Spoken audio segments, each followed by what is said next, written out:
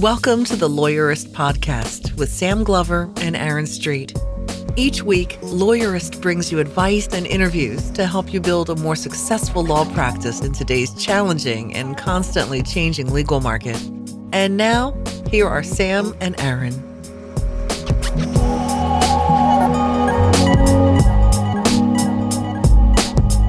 Hi, I'm Sam Glover. And I'm Aaron Street, and this is episode 55 of the Lawyerist Podcast, where we talk with Mike Vraa about unbundled legal services and helping clients who want to represent themselves. Today's podcast is sponsored by Clio. Lawyers, it's time to let your mind do what it was trained to do, practice law. You need Clio, the leading legal practice management software to help take care of the business side of running your practice. Find out more and sign up for a free trial at Clio.com. Today's podcast is also sponsored by Ruby Receptionists. Ruby answers our phones here at Lawyerist, so we don't have to worry about getting interrupted, and we can be more productive. And we love the job they do for us. You can visit callruby.com/lawyerist to get a risk-free trial with Ruby. If you enjoy this show, please visit lawyerist.com/podcast and click on support the podcast to help us keep new episodes coming every week. So Sam, you wrote a new lawyering survival guide this week. I did. I'm really excited about it. I put a ton of work into these, and it's kind of fun to see them come out. So this is the guide to how to set up a new Windows computer. Ooh, fun. Yeah, I don't know if it's fun, but every time I set up a Windows computer, there's like a kind of a system that I go through. And so I finally just sort of wrote it all down for everybody, because every time I see somebody with a new Windows computer, it's always just loaded down with crapware, and you know, you have it for a year and then you already start feeling like it's slow. And so I just wanted to show everybody how to get a good Windows experience from the get-go by removing all that crap, getting all the basic security and backup stuff buttoned up from the get-go. And so I think this is a good sort of launch pad for a Windows computer that people will find really useful. So you're suggesting that a law practice shouldn't be using the HP desktop launcher to then click through their Norton security trial to practice law every morning? Yeah, no. Yeah, actually bringing up Norton security is a good one, because you can't actually just uninstall it. So I kind of, I went and dug up the links for how to actually extract it from and peel all of its tentacles out of your system so that it can actually run, and the basic Microsoft Windows Defender antivirus works just fine. So all those little things. I have to guess that some huge portion of lawyers who just start running their computers out of the box are probably spending 15 or 20 seconds every single morning clicking through alert boxes and trial offers and things that from the stuff that they don't even know how to get rid of. Yeah. Do you remember that one time we sat down next to someone's computer because they wanted to show us something, and half of the screen was obscured by toolbars? Yeah, literally the browser window, which of course was Internet Explorer, had so many toolbars that the actual viewing pane in the browser was less than half the screen. And because this person had clearly just said yes to every single offer to download something they had ever seen. Yeah. And so that's what this guide is about kind of scouring your brand new computer clean, getting it all updated, scanning it for viruses, encrypting your hard drive, creating some restore points, getting all your software and files in place. Let's back it all up, and then let's wipe your old computer's hard drive so that your client information isn't floating around there, out there on an old hard drive. So it'll be really useful. It's the kind of thing where you can just open it up and walk through the steps with your new computer, and then you'll get a shiny new computer. And just to clarify, this is for Windows computers. It begs the question: what's the guide for Macs? The problem is there's not a whole lot to do with the Mac, because there isn't the same thing out there where you've got all kinds of third-party vendors paying manufacturers to put their crap on the new computers, because Apple, produces the hardware and the software. And I don't want this to sound like a Mac superiority thing, but to set up a Mac, you mostly just need to open it up. You don't need to do the same stuff. So I've decided not to do a Mac setup guide for now, but there are some things that I think are a good idea for Mac users, and we might do a shorter guide at some point. Or an April Fool's guide. Yeah, there you go. So I don't mean that to sound like, yay, Macs are better. I like Macs. I use Macs. But I probably won't be doing a new Mac setup guide anytime soon. But this one is now available on our site at lawyerist.com/guides. And if you use the coupon code podcast, you can get 50% off your order. What a deal. And now here's my conversation with Mike.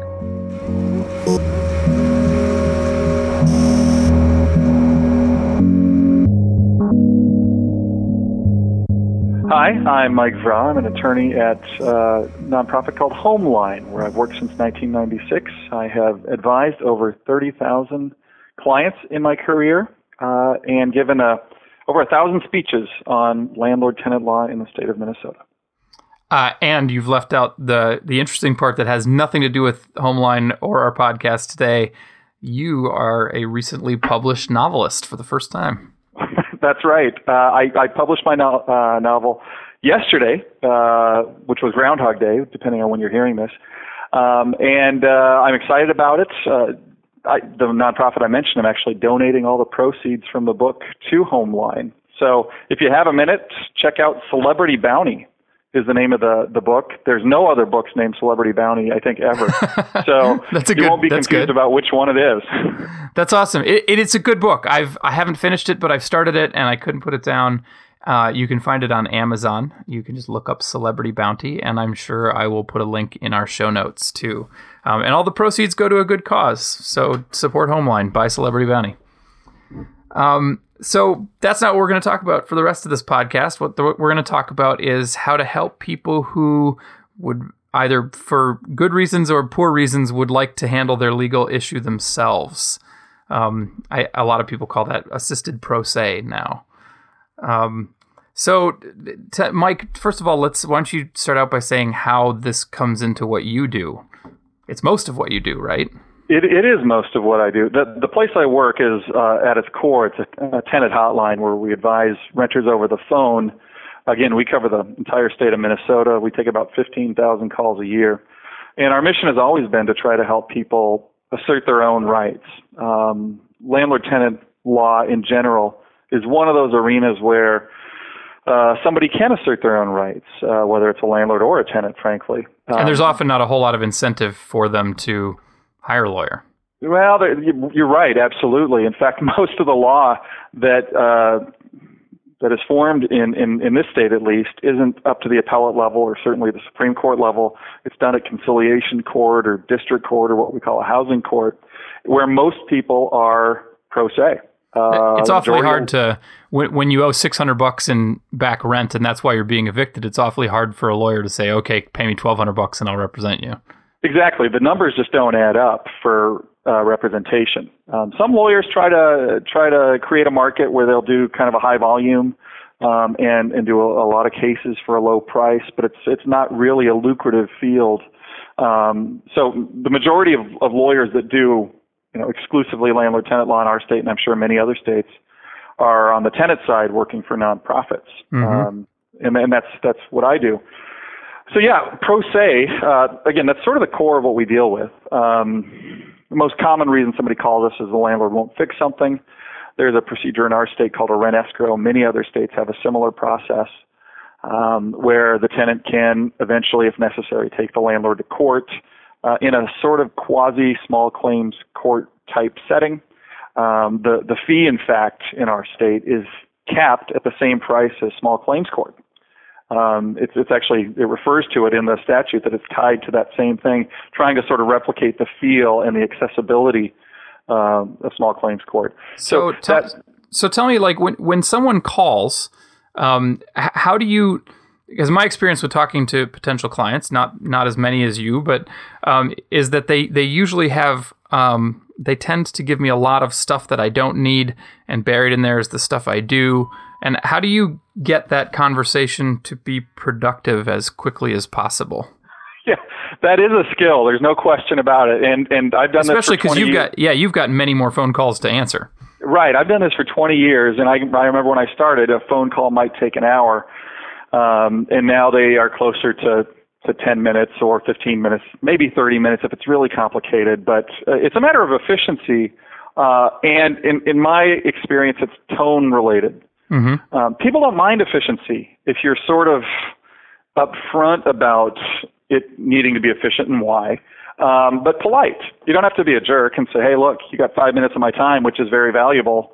I'd much rather not even say that sentence, but intimate it with, you know what, I understand you want to tell me everything. I'm going to be able to help you better, though, if I understand some key basic points first. So let me just ask you some direct questions, and then you go into that sort of approach, which honestly I don't think is specific to my line of work as a lawyer. I think pretty much any lawyer would benefit from being efficient with with interviewing their client. Although I suppose it helps when you already know that area of law well enough that you know what the questions that you really need to know are. You're triaging almost. Well, that's a fair point. It's true. I know this area of the law really well. If you ask me about bankruptcy law or criminal law, I'm just guessing based on what I've seen on TV at this point. Law school is such a distant memory; it wouldn't do me any good. So yeah, you're right. An area of expertise does certainly help. Which, hey, if you're answering the phone, you probably ought to have some expertise in the types of cases you're taking. Sure. So you get that around, and what do you find is the pro se people who are calling you need to know? What are they most curious about, and how do you kind of get them in the right frame of mind to go into court and assert their rights effectively, or go back to talk to somebody and assert their rights effectively? Sure. Okay. Well, the most common court cases I deal with, where I'm helping somebody go into court pro se, so pro se assisted, as you call it, would be security deposit cases, damage deposit, security deposit. Other states, people call them different things, but it's usually money that the tenant pays up front, and at the beginning of the tenancy, they get the money back when they move out, as long as they didn't damage the place. So it's frequently a fact-based issue. It's not typically what does the statute say or what is the legal theory. It's, did the dog really wreck the carpet? Mm-hmm. And what was the carpet worth when the tenant moved out after being in the place for 5 years? Those are the sorts of things that we deal with a lot where we're helping people go into court. And so my first analysis always is, if this went to court, does the tenant really have a chance to win? And I will never guarantee for a client that they'll win in court. I will sometimes basically guarantee that they'll lose. If you go to court, you should lose. Or if I was the judge and I just work on behalf of tenants, I'd still rule against you because the facts are so badly against you, or the law is. So I do. How do you break that news? Well, number one, you can't break it instantly. You have to listen to the question first, because some of the time what a client really wants is they want a chance to be heard at some point. And sometimes that means they need to be heard by a judge. Even if they lose, they're happy that they stood up and asserted their rights and somebody listened. So if I'm telling somebody that they're not going to win in court, I do have to listen to that extent. I have to listen long enough to be able to say, I get what you're asking, right? I'm not dismissing the key elements. I understand what you're asking. And knowing that, I still think if you went to court, you wouldn't have a very good chance. Again, if you rush to that conclusion, people are going to be not thrilled, and it'll leave a pretty bad taste in your mouth. I've told lots of people they'll lose in court. Some of the time they're upset, but most of the time they just say, well, you know what, I just needed to check into this because it didn't feel right and I wanted to know what I could do, if anything. And so there's sort of an appreciation, especially if you talk about what it would have cost them to go past you to go file the case. Maybe there's a filing fee. Depending on their income, they might not have to pay a filing fee, but they might have to pay a filing fee. Maybe losing half a day or a full day of work, plus some paperwork, plus some anxiety. It's one of those things that lawyers maybe forget once you've been in court enough, I guess, that court is a nervous time for most people. Let me before we talk about that, let me back you up, because you dropped something in that I think is a big sort of myth about the judicial system that it sounds like you probably encounter repeatedly and need to dispel. And my wife is also a lawyer, and she works with teachers who are trying to assert their rights, and it comes up a lot too, which is that people just want their day in court. Mm-hmm. And a large part of her job, and a large part of most of our jobs, I think, is explaining to people that it's not what you think. Right? Like your day in court there's nothing fun about it. Right. It's not, there's no public that you're informing. Right. Like I don't know what people think that means to get their day in court. But I think they often, I don't know, what's your sense of that? Do they think that the media is going to be there to pick up their case, or do they just want to tell somebody who's neutral about it? Like, what do they think what are they looking for? Yeah, that's a really good question. I honestly think, with my clientele especially, a lot of them think that they're going to get something like what they see on TV. Mm-hmm. Judge Judy or People's Court or whatever, that they think that there's some fair person that they kind of trust, whether it's wise to trust Judge Judy after watching her for a few minutes. I'm not sure if that makes sense, but people do have this familiarity with her show, so they think, you know what, she's always on the right side. She yells at the bad guy. Mm-hmm. And so they think that if they get in front of somebody like Judge Judy, the other side is going to get yelled at. I'm not kidding that that's something that our clients actually, I've had clients that have sued for $3,000. They go to court, they win all $3,000, and they're upset because the judge didn't yell at the other side. Mm. Yeah, so they actually sort of expect a mini TV show. They're expecting like a sort of a parental like scolding. Yeah, I think that's what some of our clients actually want. And again, I'm not sure that I blame them entirely. There's a lot of those shows on TV, and they seem to do well if they yell at the loser, ratings-wise. So, you know, I once handled a case that was it was a landlord-tenant case, and I can't remember exactly what was at issue here, but eventually I got to the bottom of what was really going on, and there was a husband and wife who were suing their landlord. And it turned out that the landlord was a really handsome guy, and the wife was an attractive woman, and the husband was kind of he'd lost his job. He was feeling down about the world. Mm-hmm. And what he really needed is to kick sand in the handsome guy's face. Like, well, that's what he wanted out of this case. And to him, it was good enough if that landlord wrote a check with his signature on it to his family. That would kind of do it. That was his symbolic victory over the good-looking guy. He needed to kick sand in the bully's face. Yeah, and I will talk to clients commonly that will say, you know what, I want to go to court. This isn't about the money. They'll say some phrase like that. And I'll have to point out to them that that's actually all the judge is going to decide. They don't have the power or the interest in deciding anything beyond how much money you win or don't win. What do your clients do with that when you kind of break it to them? You're like, no, actually, it's about the money, whether you want it to be or not. Well, I'll explain. Look, you're going to fill out a complaint. You're going to fill out a form that says what you're suing for. And if you write down on there, this isn't about the money, the judge will just stop the case at the beginning. They won't even listen to the case. I'm sorry, so you're suing for zero? Well, I can move on to the next case. Good news for me. It's always about the money, at least in small claims court. Now, look, if you have a custody dispute, that's never about the money necessarily. Mm-hmm. It's about who actually has the right to be in charge of the kid. So there's courts where that could be the case, where it's not about the money, but so frequently it is about the money. That's all it's about. Right. Okay, so you were getting into kind of dispelling the nervousness and kind of getting clients in the right frame of mind to actually go into court and not shoot themselves in the foot.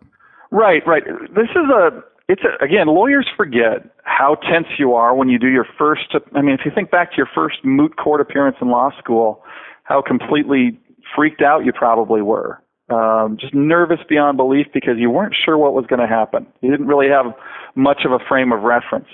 And most civilians don't go to court.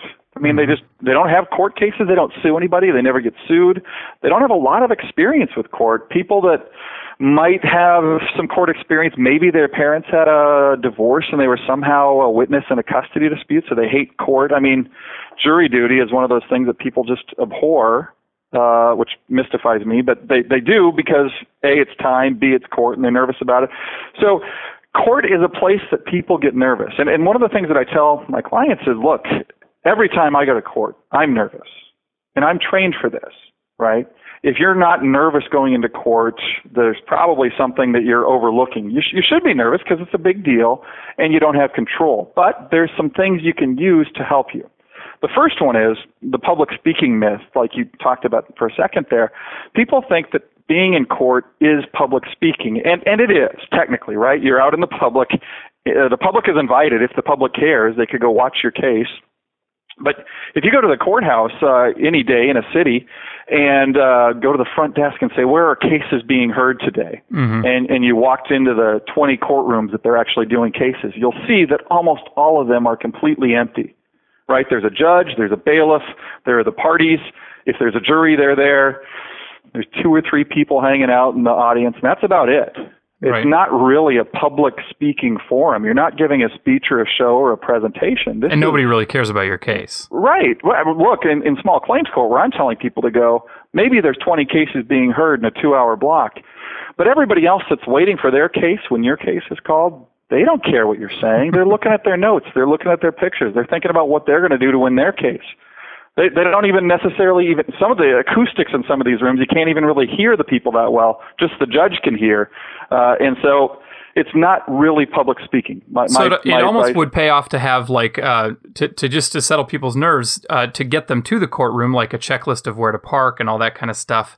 And then maybe a description of what it's actually like. Do you even have I feel like I want to email people a picture of the courtroom. That's not a bad idea, but people will ask those questions. Yeah. Where do I park? And one of the things I always start off with is sort of a disclaimer. I don't mean to insult you. I don't care how smart you are, what your education level is, but I'm going to give you the same checklist that I give everybody else. Number 1, if you're late, you lose. Mm-hmm. That's basically it for most civil hearings, is if you're late, you're going to lose. And you can try to open it up in a default judgment kind of setting, but it's a hassle if you can do it at all. So you got to be on time. You can't drink anything. You can't smoke. I still tell people that, which is bizarre, but I still mention it. You can't chew gum. You can't eat. Leave your cell phone in the car, or at the very least, make sure you turn it off. I honestly don't trust people to ever turn their phones off. I just don't think they do. Do you tell them to dress up? I do. I mean, people will ask really specific stuff about that, and I don't mean to be sexist, but women tend to ask much more involved questions about that than men. Men will ask. Maybe it's the fact that men have so few levels of dress, right? You have a suit, and then I guess something below that would be something with a tie, and maybe there's 4 or 5 other levels below that, but I think women just have a lot more options as far as levels of professionalism, how they can dress. What I always tell people is, look, you're not going to wear a wedding dress or a prom dress or a tuxedo, but how does dressing respectfully hurt your case? I just don't see how that possibly could. And you'll see people that show up. I'm sure you've seen it in the courthouse. All the time. Where people wear cut-off jeans with paint all over them. And I always just think, I don't know how that helps you. Maybe you were so busy that you couldn't change into a decent pair of pants, but I don't know how that can possibly help you. The judge might be put off by that. You want to maximize your chances of success, and dressing nicely certainly does that. I will say, I don't think it necessarily comes across poorly if what you're wearing is in the vein of a uniform. Oh, no, absolutely right. So like if you're a carpenter and you show up with your tool belt, that's not necessarily bad. You know, I don't even care about a 18-year-old kid wearing their, fast food uniform, because it looks like on some level you're responsible. Yeah. But you shouldn't, go to the costume shop and say, make me look like a realtor. Right. You're not a realtor. Sir, you look like you are a construction worker. No, I work at McDonald's. It's just what was on sale at the costume shop. That would be bad, right. So we're going to take 2 minutes from our sponsors, and when we come back, we're going to talk about what I think is the hardest part of this, which is, and Mike calls it editing, and I think it's teaching somebody how to present evidence and make an argument to a judge when you're not going to be there to help. Today, we journey to the center of a lawyer's mind. This is Jeff. I'm stepping into his brain now. Jeff's brain is working on the case of a lifetime. Unfortunately, it's distracted with scheduling issues, documents, and timesheets. We need to act fast. I'm giving Jeff Clio, the cloud-based system that manages a lawyer's day-to-day operations. Clio handles your cases, billing, appointments, accounting, everything you need to run your practice. There, that's better. With Clio, Jeff's brain can focus on what Jeff does best. Get the Law Practice Manager more lawyers trust. Sign up for a free trial at Clio.com/lawyer. or call 844-500-CLEO. That's 844-500-CLIO. This podcast is sponsored by Ruby Receptionists. Now, Ruby is a sponsor, but I was also a paying customer. Ruby answered the phones for my law firm, so I know what I'm talking about when I say you really should give Ruby a try. And you should. Callers regularly told me how nice my receptionist was. Ruby made it easy for me to make my clients feel well cared for when they called. But what really made Ruby stand out for me was the way they treated me. If you've heard me talk about Ruby before, you've probably heard this story already, but when my first daughter was born, I pulled up the Ruby app on my phone on the way to the hospital and updated my status so Ruby would know to hold my calls for 48 hours because I was going to be in the hospital for the birth of my first child. And then a few days later, when I checked in at my office, there was a little care package with a really nice onesie and a rattle and a bib and a couple of other things. And I was just so touched by that, obviously, because I'm still telling the story, and now my daughter is 6.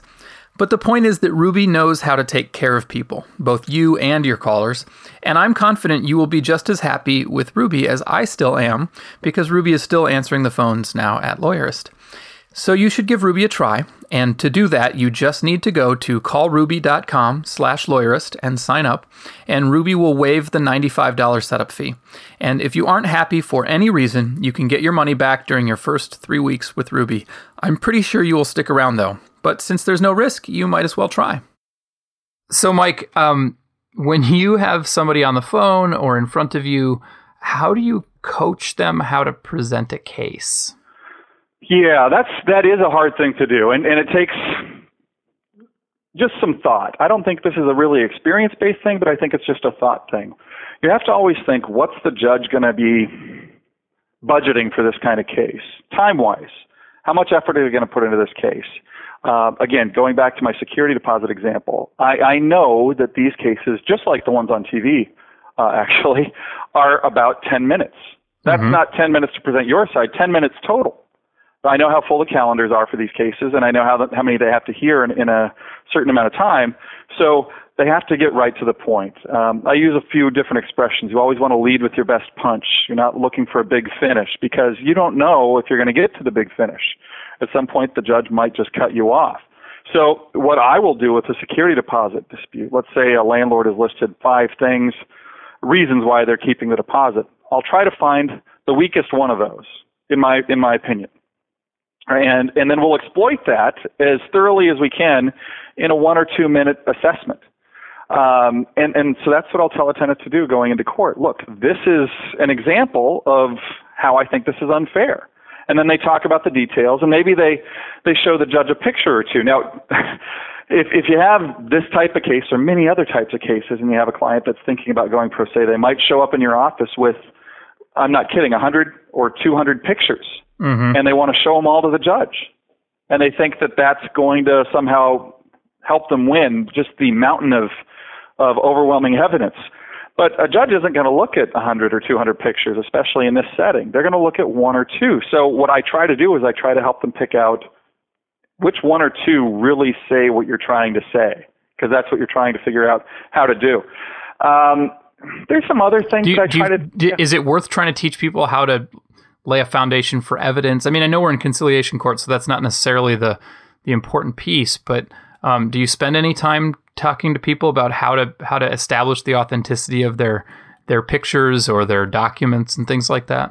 Yeah, I do. And sometimes I have clients that go straight to district court, or they're appealing from conciliation court to go to district court where the rules of evidence become suddenly back in play. You're right. In a small claims court setting, they don't really care about the rules of evidence. Hearsay can sometimes come in depending on the judge's mood that day, honestly. So yeah, you try to sort of illustrate that. I will say there's a percentage of judges out there that will bend over backwards to accommodate a pro se litigant. They'll say, hey, look, you want to show me a picture, you've got to do the following 3 steps. And they'll say that once or maybe twice, hoping that that person will figure it out, and then from now on they'll do it correctly. I've seen other judges and heard of other judges saying, look, if you don't do it right, this is district court. You know, this isn't a fake court. This isn't practice court. You've got to do it right or else you're sunk. But I think the number of judges going that route is decreasing over time. Look, we're just getting more pro se litigants going into all types of hearings, and a judge has to be somewhat mindful of the perception of that court system, right? Because they might be the one time in that person's entire life that they're in front of a judge or a court, and if they can't at least appear to listen, right? And then if you say, you know what, I'm not going to look at your picture, you didn't say the magic words. Mm-hmm. Wow, that's really hard to convince that person they got a fair shot when they lose the case. I had evidence, they wouldn't even look. This is an example of the courts adapting to realities, right? That just, I mean, I think we hear the number over and over, 70 or 80% of people in family court are representing themselves, whether or not they want to be. In housing court and with housing court cases that have been removed to district court, I'm sure it's the same. It is. I mean, so you're right. Judges have to allow for this on some level, but some judges just won't. They just won't. They'll say, you know what, this is this level of court, and at this level, we expect you to be presenting a case like a lawyer would. And if a judge says that, it's a pro se party, especially against a represented party, there's no way that pro se party is going to think that they had a shot. Right. They just won't. Do you hear back from clients? Like, how do you know that this works? Do you get results? Yeah, I love it when somebody calls me up and say, I went to court, I sued for $2,000 and I won all $2,000, and the landlord wrote me a check that day and I'd like to make a donation to Homeline. Right, exactly. Yeah, I love those. But to be honest, the ones that I feel the best about are where somebody calls me up and says, you know what, I went to court and I did my best. I think I put in the evidence I wanted to, and the judge ruled against me. But you know what? I didn't just roll over. I didn't let the landlord bully me. And so even though I didn't win, I don't feel like I was a victim because at least I stood up. And those always really resonate with me more than anything else. I'm not sure if that's a personal thing for me, but that's always felt like, sort of as an officer of the court, at least they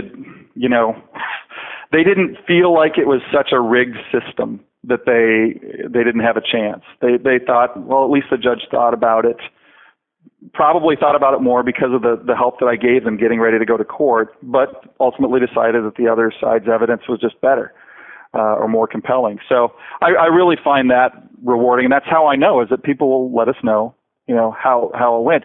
Sometimes I'll spend, if somebody's going to go to small claims court, I'll spend an hour with them, prepping everything. I might even help write the complaint, citing specific statutes, which can really help, because in small claims court especially, a judge might not know the statute before you get there.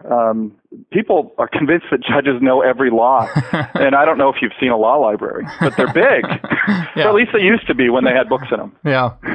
It strikes me that this is the kind of thing, and I know some lawyers that do this, and I used to do a little bit of it, but whatever we're going to call it, assisted pro se or coaching or unbundled services, this is something that you can do at a pro bono organization if you want to volunteer your time. But it also seems to me like you could easily charge for these consultations and make a little bit of money doing this. There was an article I wrote for Lawyerist about how to make money in small claims court that was published late last year that covered that exact topic, that almost every lawyer is qualified to give people advice to go to small claims court to maximize their chances of success, mostly because you're going to look at their mountain of evidence and you're going to say, not that much, right? It's just not worth it.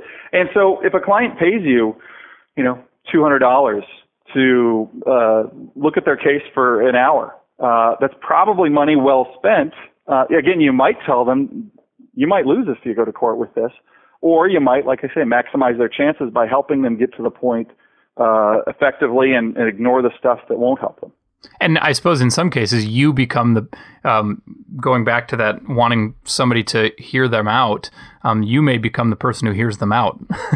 Right. And I don't want to make lawyers suddenly the people that have to maintain the integrity of the system when the court system is really what we're talking about here. Yeah. But I think a lawyer has a duty, and I think most lawyers do this. They meet with a client and they say, this case has no shot. Do you really want to run up a bill for a case that you know you're going to lose? I don't think most lawyers do that. Now, we all know some lawyers that do that, Right. but I don't think any of us aspire to that. Again, our service is free, so it doesn't really cost me anything either way to tell somebody that. It's just I want to make sure that they do have a chance to go to court before they go fill out the paperwork. Well, and I guess I think that another thing that probably works really well is that you do have a deep knowledge of this area of law, and so you can be really effective with that time. When I was dealing with debt collection lawsuits, we did something similar where people would come into and this was a clinic, so this was a pro bono as well, but we also did almost the identical thing at the firm. People would come in and we would help them answer the complaint and put together discovery requests. And we were able to do that in about a half an hour because we had really good forms and templates that we could just fill out while the person was sitting there with us. And we would put them in envelopes and lick the stamps and put, notarize the affidavits and put them in the mail. So you can actually accomplish quite a lot that way to move the case forward or to coach somebody. We actually coached people to handle summary judgment motions, and some of them won in district court. And so you can actually do quite a lot with assisted pro se, I think. And I think it's an effective way to volunteer, but it's also an effective way to sort of to not turn away people who are willing to spend some money, but not as much as you ordinarily charge. One other perk, I think, for a lawyer who's thinking about either charging very little for pro se assist kind of work or maybe working at a clinic or something like that is it's a way to expand your areas of expertise. If you really want to do, you've just decided you're not making a decent living doing whatever kind of law you're practicing, and you think that family law is really the way to go, but I don't know how to learn it, right? I'm a practicing lawyer. I can't just go take a family law class. What good will that do me? It's probably a place where you can volunteer for low-income folks that are trying to get no-contest divorces or something like that. So you can sort of get your feet wet while still helping people. Or maybe you're going to help draft wills for former veterans or something like that. There's all kinds of things. If you just look around, you can get this area of expertise, and then suddenly you're not just a lawyer who does mergers and acquisitions. You can do wills too. And I think probably what you do depends on how much you're willing to dive in, of course. Oh, absolutely. But like if you're a litigator, those litigation skills translate to any style of litigation because, as you pointed out at the outset, a lot of the things that people need to know are how to get to the courthouse, how to dress, how to check in. That's one of the things that drives me crazy is very few courtrooms have any sort of obvious way to check in and let somebody know that you're there. Sure. You're right. And your case might get missed because you didn't show up on time officially. Yeah. So just little things like that. And then I think that you talk about it as editing, but helping somebody present their case and understand that their long backstory about their many beefs with their landlord have absolutely nothing to do with whether or not their landlord owes them money because of pee stains on the carpet. Right. My favorite way to introduce these things, if I'm telling somebody, the judge says at the beginning of the case, go, tell me why you should win. I like to say, Judge, I can cover my issues in 3 minutes, and here are the key ones. You've let the judge know that it's going to be a brief amount of time. Mm-hmm. Hopefully, like I've told them, they've practiced this at home, so they know it's under 3 minutes.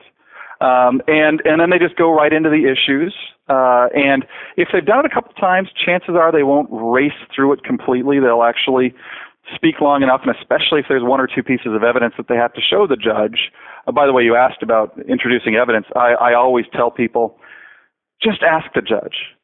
Judge, I'd like to show you this picture. Is there some formal procedure I need to go through, or can I just show it to you? Mm-hmm. And the judges, even in the district court cases, they're usually going to say, well, there is, but here's what you need to do. So anyhow, that's what I like them to do, is have this prepared, time limited, and you announce the time limit at the beginning of it, which tells the judge, okay, I know I've got time to listen, so I'm going to give you 3 minutes. Go ahead. I like that. So what if you could offer some parting words of wisdom to somebody who wants to jump in and start taking calls and coaching people and that sort of thing, what would be the best way for a lawyer taking their first call to walk through this whole thing? Again, you're right. You've got to figure out some area of the law that you think that you have an area of expertise, or you want to develop one. And at some point, you are going to have to jump in the pool and take that first call. Mm-hmm. But maybe it is a CLE that you take on that specific area of the law, or you contact some agency or nonprofit that does this type of work, and you figure out how to do that. Or you just decide you want to do small claims court consulting work. And maybe you go watch a couple sessions, a couple afternoons. You go watch small claims court just to figure out the process and the logistics, and then rely on the training that you have as a lawyer to make things efficient in court. And as you've used my word multiple times, edit things so they're presentable. I guess I would also say that going and sitting in conciliation court, small claims court, whatever, is probably, if you are going to represent consumers, like whether tenants, anybody in personal injury cases, consumer law cases, anything involving normal non-business people, and maybe even small businesses, there's probably no better way to get a window into the way your clients think about legal problems than to go sit in small claims court and just watch. It really is. Yeah. I mean, just an hour or two when you're down at the courthouse and you're waiting for something, it can be very instructive. It's true.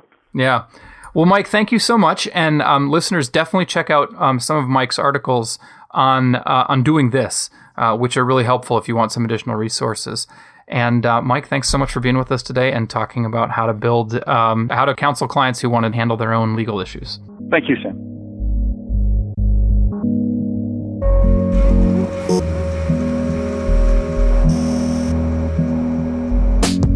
To make sure you catch next week's episode of The Lawyerist Podcast, subscribe to The Lawyerist Podcast in iTunes or in your favorite podcast app.